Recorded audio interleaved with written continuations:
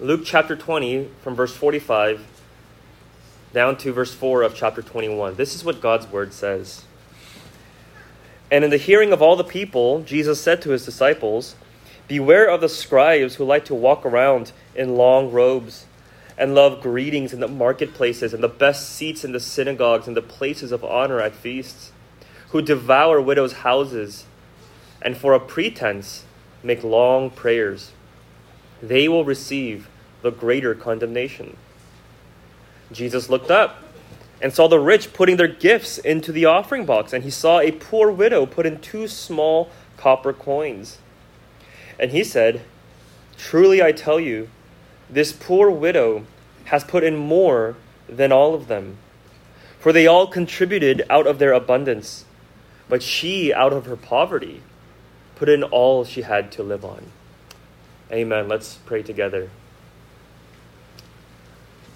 Father in heaven, as we have read your word, we ask far more than that your word would in fact read us and read our hearts, and that by your Spirit you would teach us what you want us to know, and that you would make us what you want us to become, for the glory of your Son, in whose name we pray. Amen. There are many aspects of the Christian life that involve the act of giving. Giving worship to God, rendering service to his church, bringing our offerings to him, as we had just done earlier in this worship service. And no doubt, these are essential facets of Christian living. But if we consider these things, apart from looking at them through the lens of the gospel, then we will find ourselves quickly beginning to think as though this whole Christian life is essentially a religious observance or a ritualistic practice, much like all the man-made religions out in the world. As if the Christian life were just another lifestyle of carrying out the requirements of a religious custom that must be performed if one wishes to adhere to its teachings. That's where our minds will go if we are not tethered to the gospel.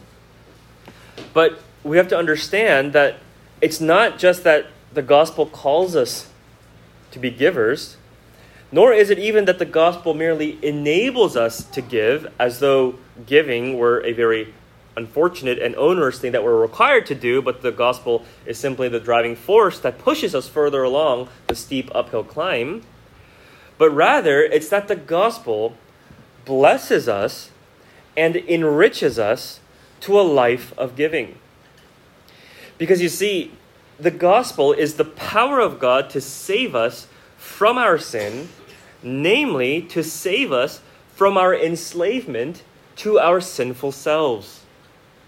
That is to say, the gospel is the good news that through Christ, God liberates us from this plague which we call sin, which has inverted us and warped us inwards to be fixated on ourselves and to be absorbed with ourselves. That's what sin does to us.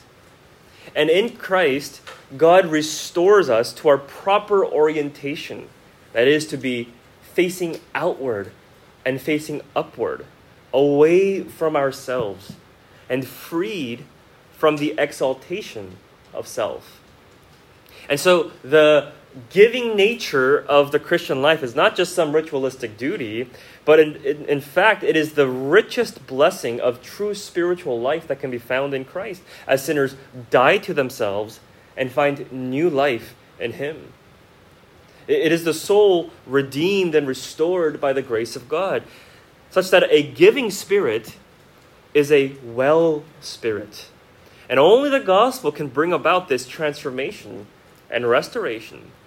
And that's what's fundamentally in view when we're talking about the matter of giving. And we can see this quite noticeably when we come to our text in Luke's gospel and we observe the juxtaposition that's set before us. At the beginning of chapter 21, we have this poor widow who gives just 2 small coins, and yet she freely gives her entire livelihood. And so it's not about the amount, but the fact that that's all that she had, but she willingly gave it all as an offering to God. There we see a rich and well soul. This is true worship to God that Jesus commends with his highest commendation. But who she is and how she is the way she is, why she is the way she is, it is best explained against the backdrop of the contrast we see just before, at the end of chapter 20, where Jesus gives a warning about the scribes. Now, we've seen the scribes time and time again, and the scribes, the Pharisees, all the religious leaders, they were the epitome of empty, lifeless religion that consisted of nothing but outward motions of piety with no real affection and devotion to God. And this is called hypocrisy. Because a hypocrite is someone who wears a mask, such that what's on the outside, what people see on the outside, doesn't actually match what's on the inside. That it's a facade, it's nothing but external appearances only. That there is no contrition, they're not poor in spirit, not brokenhearted over their sin, but instead they're giving an outward pretense of religiosity. And so here, Jesus warns his disciples in the hearing of everyone to beware of the scribes who care only about putting up outward appearances, because they walk around in long robes to signal how dignified they are. It's like someone who comes to church every Sunday, always dressed so nicely and so properly, in a nice suit and tie, and struts around with a sense of self-importance, impressed with himself, how cleaned up and how religious he is, and say, "Oh, I thank you that I'm not like those who are still in their PJs on Sunday morning, who are just sitting there watching football all day." But deep inside, despite all the cleaned up appearances on the outside, deep inside, his heart is still dark and sinful and loves sin with a pride of self-righteousness, such that the rest of the week, outside of Sunday, in fact, just out of the Sunday morning time slot, he's mistreating his wife, and he is cussing with his coworkers, and has no spiritual life and any sense of desire to seek to know God. But then, of course, he returns the next Sunday with the same costume of formal wear for the next showing, and rinse and repeat. Now, something against suit and ties.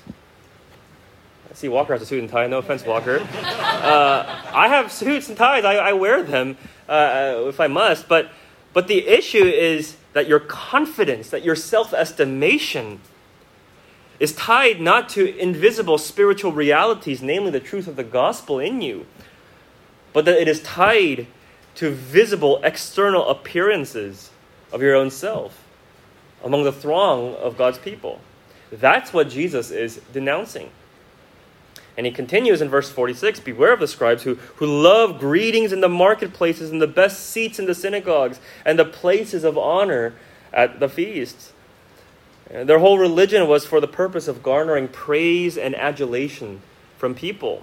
And what they wanted was for the approval of people around them, never mind whether or not God approves of what he sees through their facade and into their hearts. Hence they were hypocrites, because they loved and cared for only dressing up their outer appearance with no concern for their true inner self. And that's abundantly clear when Jesus rebukes their secret deeds, that they were also devouring widows' houses, despite all the nice outward veneer. Evidently, these religious leaders were using their positions of authority over poor widows whose husbands had just died, and they were now in the most vulnerable state in a society that was dependent on a man's ability to provide for his family. But instead of helping them, they took advantage of them.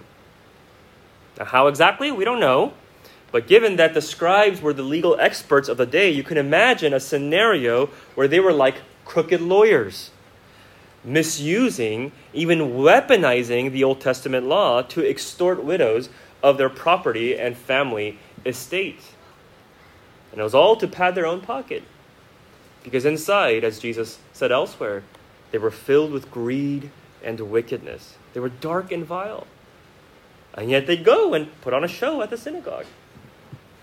And as Jesus notes, they make all these long prayers flaunting their religiosity. But it's all pretense. Despite what people see on the outside, God sees that their souls are rotten and dark as hell on the inside, and I mean that literally. Hence, they will receive the greater condemnation because they were in the most privileged spiritual position of studying God's word and given the responsibility to teach others and help them to know God and to grow in faith and worship. But instead, they used what was granted to them for the sake of making their name known, for the purpose of feeding themselves. Hence, they discouraged people and led them astray as they misrepresented God. That's why they'll be judged more harshly. Because the principle here is this, that with greater spiritual privilege comes greater spiritual responsibility. And so God will hold such people fully accountable. Now, we've seen all this before throughout our study of Luke's gospel. This isn't Jesus' first go-around at lambasting their hypocrisy. But in light of the context here, namely the juxtaposition we see with the poor widow, let's ask the question, where did their hypocrisy come from? I mean, what is fueling this whole charade and the inner darkness of it all? Yes, the answer is sin, but let's pinpoint more precisely how sin is being manifested in their hearts. And the answer is that these scribes whom Jesus is rebuking, they are drowning in spiritual narcissism. That's the mark of their spiritual deadness. They are in love with themselves. They are drunk with themselves. They are dead in sin because they believe in their innermost hearts that seeking self is the highest virtue.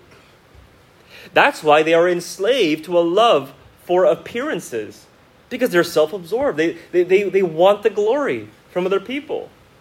Funnel it all to me. They live to glorify themselves. They're unrestrained in their pursuit of self-centeredness as their highest joy. And so they feed off the praises of men. They drink themselves drunk with all the greetings in the marketplaces. Oh, hello, sir. Oh, it's you. Oh, what an honor to have you here at my shop. Please, here, take this extra bag of peanuts. That's really all you're worth. But wow, what an honor. It's such a privilege. Oh, the pastor is walking into the room. Let's all stand and bow down to him. Oh my goodness, if you guys ever did that to me, I'm about to run out of this place barefoot. But that's what they're like. They love to be recognized, to be lauded, to be esteemed. For all things to gravitate around them. And Jesus said, this is eternal life, that they know you, the only true God. But for them, eternal life and glory was to be known, to be recognized by men. Life was all about themselves. And it's from this heart of self-centeredness that came forth their wicked deeds of devouring widows. Because you see, they only knew to take and to take and to take for themselves, rather than knowing how to give and to bless and to help. It's all coming from the same root of this rotten soul. That's like a black hole. So absorbed with self that it is insatiably hungry to devour and to consume and to take, all to feed your carnal flesh that will never be satisfied. Now look, we can observe the scribes and dissect them all we want. But we would be remiss if we didn't recognize the plain truth that this spiritual narcissism is the disease and the condition that we are all born into. Because this is simply a description of the nature of sin. That what sin has done is that it has made us all bent into and toward ourselves, such that we are curved within. That in our fallenness, we are all marred by a self-serving, self-seeking disposition. That's our now default orientation that we've fallen into as sinners. Because sin has made us believe that we are and ought to be the center of the world. that we are the center of our lives, and that we are to take the seat of preeminence. I mean, this was exactly the temptation in the garden, wasn't it? Take and eat of this forbidden fruit, and you will be like God. You can sit on the judgment seat, and you can be your own ruler. Life doesn't have to revolve around God anymore. Away with that. It can revolve around you. Look, Adam and Eve didn't eat of the tree of knowledge and good and evil because the fruit looked really tasty and they were hungry. It wasn't the culinary experience that they were tempted by, but it was the existential experience in seeking to elevate themselves above God. The creature exalting himself above his creator. And that's what we've all done in our hearts as sinners. That though we were created for the glory of God, and therein find our highest joy and pleasure and satisfaction, we have all gone astray and sought our own glory. Now, we may not do it in a concert stage of 20,000 people screaming their heads off, singing our praises, but we all do it within our hearts and motives, where we have taken center stage of our lives, and we just want to live for ourselves, do what's right in our own eyes, resist God's authority over us. It comes from this heart and this mindset of believing that we are self-existent and self-sufficient. But that's the corruption of sin. It's turned everything upside down. That we weren't meant to pursue ourselves as our highest joy and virtue. We were made for God. We were meant to behold a glory infinitely greater than ourselves, because by design, we are only meant to be reflections of another's glory, bearers of his image. And that's where our joy and satisfaction is meant to be found, not in ourselves. And this goes entirely against the message of our world today, to pursue yourself, to love yourself, to treasure yourself, exalt yourself. But do you realize that the message of the world today is exactly the same message that was given by the serpent in the garden? And it's a false promise, because that's what sin is. Look, some of you here today, you're still stuck in yourself. Your life is nothing more than feeding into yourself whatever you can find and shove down to gratify for a moment or two, and then moving on to the next moment.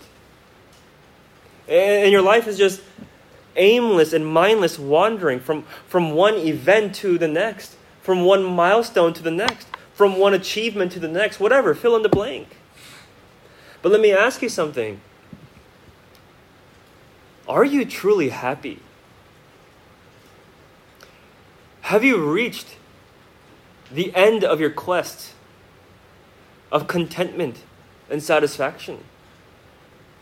Or does it seem more like a never-ending quest of frantically pouring into a bottomless barrel? And can you say that your soul knows a sense of rest, a rest that comes from being free? Or do you feel that you've still got the chains on and you're still stuck in this rut of pouring into this black hole of your own heart that will never be satisfied? See, this is what Jesus has come to save us from. Sin itself. Not only to save us from sin's penalty, not only to save us from the judgment that we deserve that awaits us for our sin, but to save us from the reign of sin in our lives, the effects of sin, our enslavement to sin. He's come to save us from our sinful selves. And that is why he preaches the gospel like this. Come, die to yourself and follow me. Deny yourself.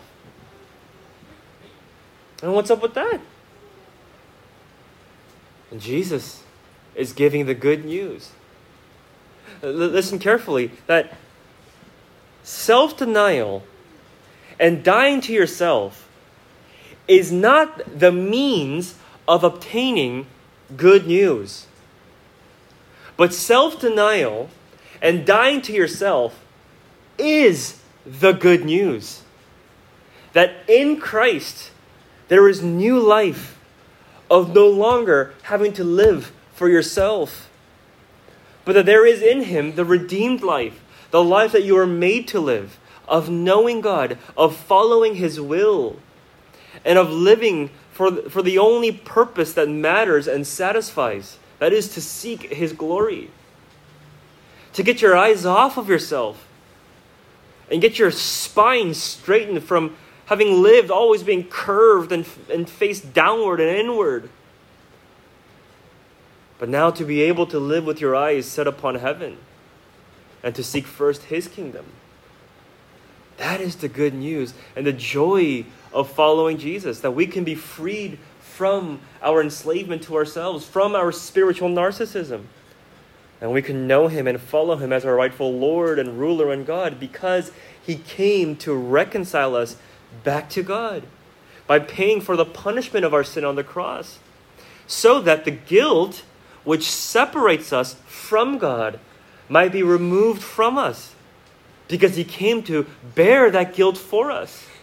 And by repenting of our sin and putting our trust in Him, in what He has done to remove our guilt from us, that we can be forgiven of our sin and be restored into a right relationship with God, where He is God and we are His people, of His rightful and wonderful and beloved possession. That is the proper order of life and the world and the human soul. That we would be oriented toward God, away from ourselves. And only then can we truly know ourselves and be ourselves as God made us to be. And that's what we see exhibited in this portrait of this widow at the opening of chapter 21. Coming off the heels of His rebuke of the hypocritical scribes, it says that Jesus looked up and saw the rich putting their gifts into the offering box. It must have been very impressive to everyone watching, and I'm sure they announced it all. Look, everybody, I put in this check of $10,000. Now, probably wasn't so satisfying because it didn't make any sound. But then Jesus saw this poor widow put in 2 small copper coins, and that made a sound, and everyone turned, what is that? What's that clank, clank? Oh my goodness. But there was this poor widow who was not exactly flaunting herself, but didn't want to be seen, wasn't exactly dressed in rich attire. But there she went, sheepishly, to the offering box. Clank, clank. These 2 copper coins. That was worth almost nothing. And if you look in your Bibles, you may see a footnote where it says 2 small copper coins. I have it here in mine in my ESV translation. And there it says that these were the 2 lepta, where 1 lepton, it was a copper coin worth about 1/128th of a denarius, which was a day's wages. There's a lot of conversion going on there, but if we do the math, it's equivalent to about 5 or 6 minutes worth of wages. Now we're talking literal pennies. Maybe $1 or $2 at best. It's all she had to give. But she gave it all. Verse 3, and Jesus said, truly I tell you, this poor widow has put in more than all of them. For they all contributed out of their abundance. But she, out of her poverty, put in all she had to live on.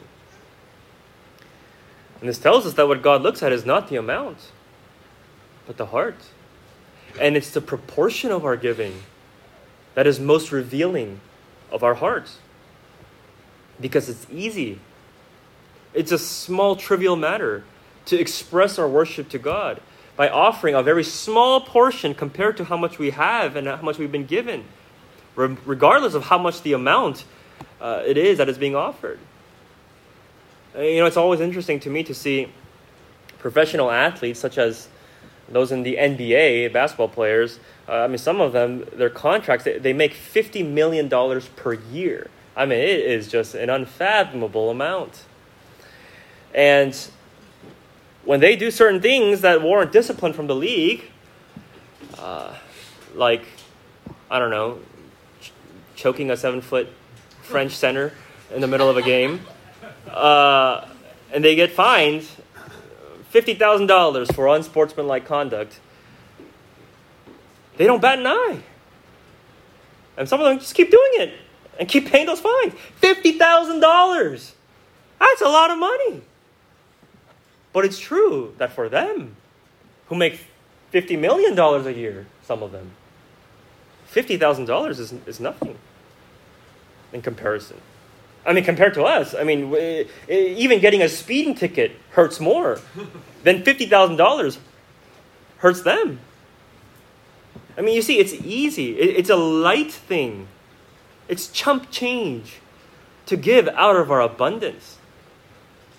But it is a weighty thing to give a greater proportion of that which we have unto God as an expression of our worship to Him. It is the weight of deep and sincere worship. And of course, someone might say, well, I thought God looks at the heart, not the money. Of course God looks at the heart. He doesn't care about our money. He doesn't need our money. He cares about the heart. But you can't express your heart without sacrificial giving. Because where your treasure is, there your heart is also. Money talks. How you spend your money, where you spend your money, it reveals what you value and prioritize in life. That's just a simple fact. Open a man's checkbook, look at his credit card account, and you will see quickly what he values. Now, this passage raises a number of practical points of instruction regarding giving as an act of worship. And I want to address this more systematically next week, Lord willing. Just the questions of what does it mean to give? How should we give? How much should we give? What does the Bible have to say about all of this? What does the Bible say about monetary giving in the life of the believer as it relates to the local church? I'm sure some of you have many, many questions about that. All of those things we'll cover next Sunday, since we're on this subject and it's been raised to us as we're studying through Luke's Gospel. So I thought it'd be a good opportunity to address that systematically. And we'll even revisit this passage briefly. But for today, just the thing I want us to focus on is the mindset and gospel paradigm of giving. From what heart does sacrificial giving flow? Because if you ask me, what's chiefly impressive here is not what this poor widow gave, because of course that was not very impressive at all, not how much she gave, nor even the proportion of what she gave, as impressive as that was. But above all, it was the fact that this widow, who had nothing, even thought to give. That she had any instinct in her to give of herself and to give of her money when she herself was utterly poor and desperately in need of money. Despite being in a position of needing to receive, she gave. And that was all of herself. What drove this widow to do such a thing? It's that her eyes were squarely fixed on God and so away from herself,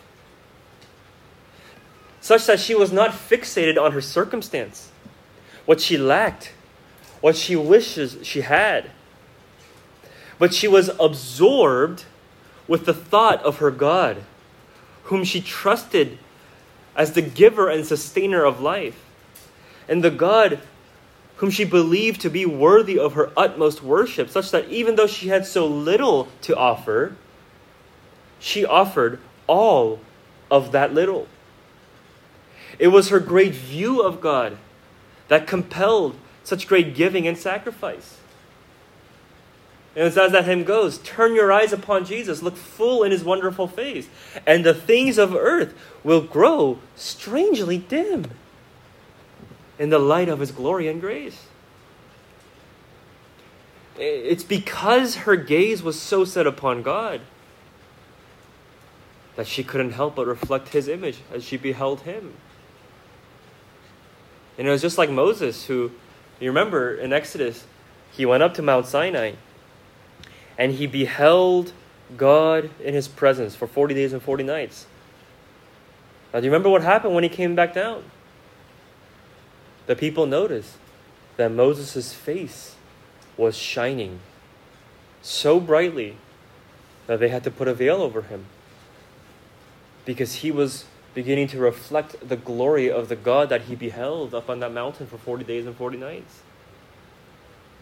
And so it was with this widow, that in her sacrificial giving, she was reflecting the glory of God whom she beheld.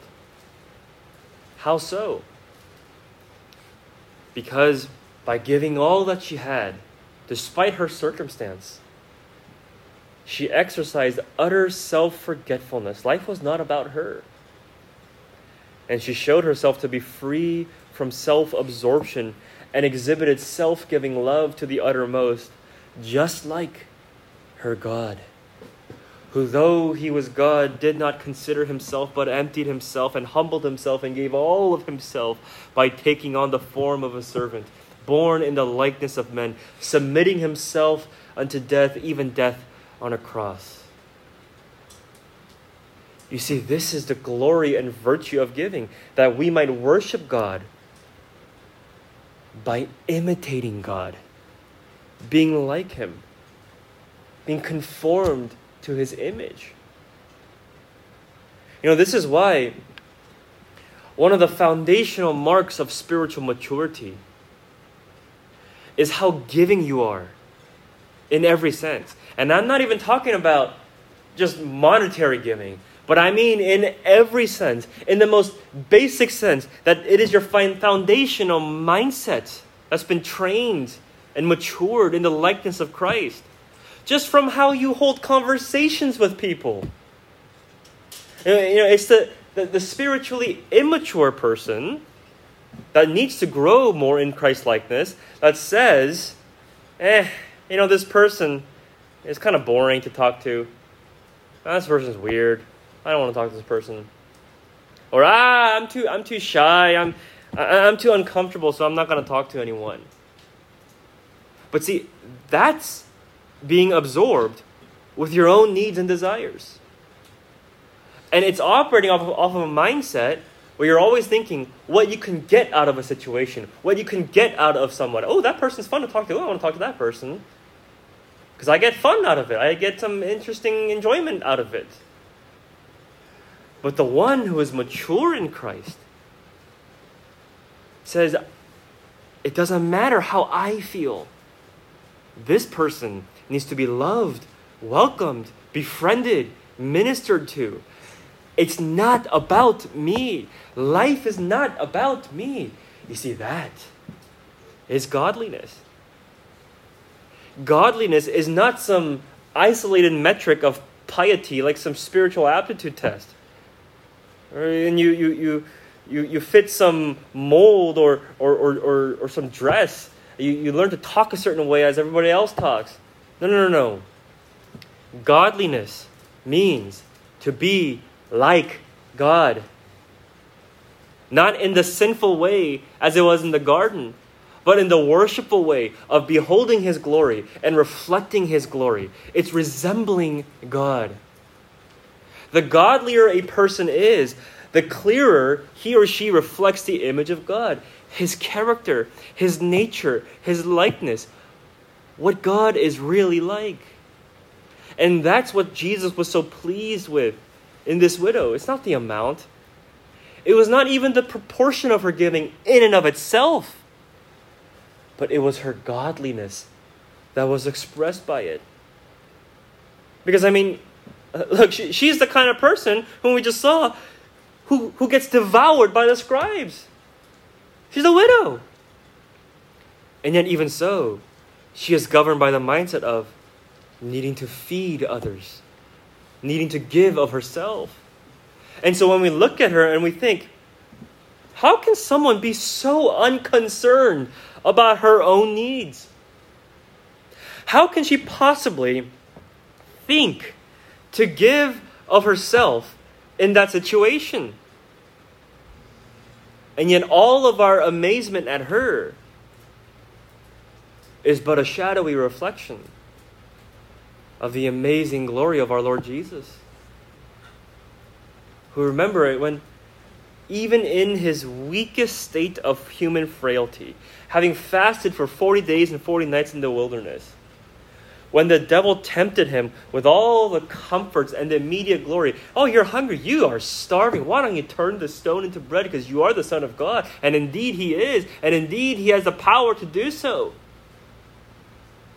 And so the devil tempted him with immediate glory. Oh, your father promised you the kingdoms of the world. I'll give it to you right now. You can circumvent the path of suffering. But even when he was in his weakest state of body and mind, he resisted and overcame. For the sake of sinners he came to save, because he had come to undo what Adam had done. Adam, who had failed and fallen into temptation in the garden, turning the garden into a desolate wilderness. But here was Jesus, who went to the wilderness to reverse the curse of the fall and redeem Adam's failures, to reclaim the garden by triumphing over temptation, by relentlessly, perfectly obeying God on behalf of sinful man, though he was famished and parched and weak. And we see the glory of Christ in his infinitely selfless love, and how at his crucifixion, having been devoured by ruthless dogs that were those wicked men, who encircled him and nailed him to a cross. And as Jesus was there hanging on the cross, down to his final breaths, and he was suffering under such agony that in order to breathe through his lungs that were collapsing, what he'd have to do to take a breath was to push the whole weight of his body against the nails that were holding him up. And that's just to breathe, much less to talk. But even so, though he was struggling with his final breaths, what did he do? He would still consider the thief on the cross next to him more than himself and utter these words, "Today you will be with me in paradise." Have you ever thought about with what pain and agony Jesus must have uttered those words? And yet with such love. Because it was all to give this wretched man the assurance of his salvation, for which Christ was suffering and dying right there and then next to him. This is who God is. Holy, infinite, selfless love. Even to the point of humiliating himself unto death, even death on a cross.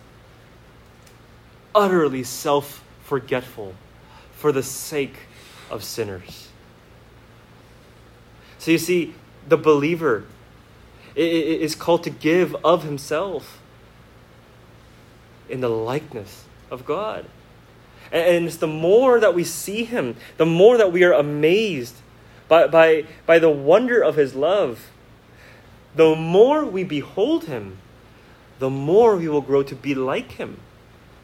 Because that is the transformative power of God. That's how you grow in godliness.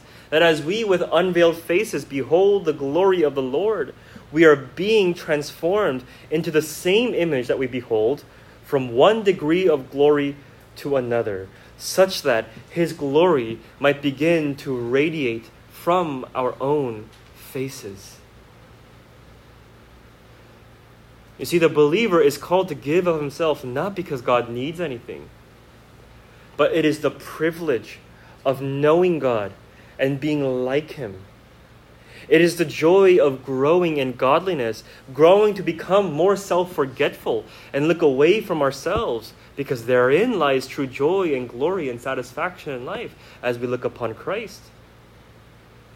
And so, church, we need to recalibrate our thinking continually and learn to think not so much along the lines of the giving of riches that God has called us to, but to see that He has called us to the riches of giving. And this is why Jesus says that it is more blessed to give than to receive. This wasn't just some cute, pithy statement that goes on a Hallmark card, but He meant that because to give is to be more like God. It is to be more fully the people that we were made to be, image bearers of our God, Him who is the eternal giver and endless fountain of every blessing. Who has ever given a gift to Him that He might be repaid? And so it is the most wonderful privilege of the Christian to grow in godliness, to grow in God-likeness, and become givers in every way. Christians should be the most giving people on earth, with their money, with their time, with their hospitality, their homes, with love, with kindness, conversation, forbearance, patience, forgiveness. Give to everyone who begs from you. Love your enemies. Give and give and give and expect nothing in return, Jesus said. And you will be children of the Most High. Why? Because that's what our Father in heaven is like, whom we know and we see through Christ, His Son. And so may God help us to see Christ more fully, to know Him more dearly, and to reflect Him more clearly. Let's pray together. Our gracious God and Father, we thank You that even through a challenging text like this, that challenges our own giving, that ultimately we see Your glory in and through it all. And our eyes are brought to behold the cross of our Lord Jesus Christ. And we see Your holy love displayed for us. Help us and grow us in light of the gospel. Anchor our souls to the truth that we can never give to You of anything that wasn't first already and ultimately given to us. You alone are the giver of all things. And so help us to give not out of compulsion, not out of obligation, and not to give as though we are giving something back to You, but to give worshipfully, seeking to know You and to reflect Your image in our lives. And we thank You certainly for the gift that is the sacrament of the Lord's Supper, that assures us and that reminds us that we are the ones that are always being fed by You. Never in our lives in Christ do we ever feed Christ. That would be blasphemy. And so as we take the bread and the cup, would You assure us and remind us of this and grow us in true faith and godliness, we ask in Jesus' name. Amen.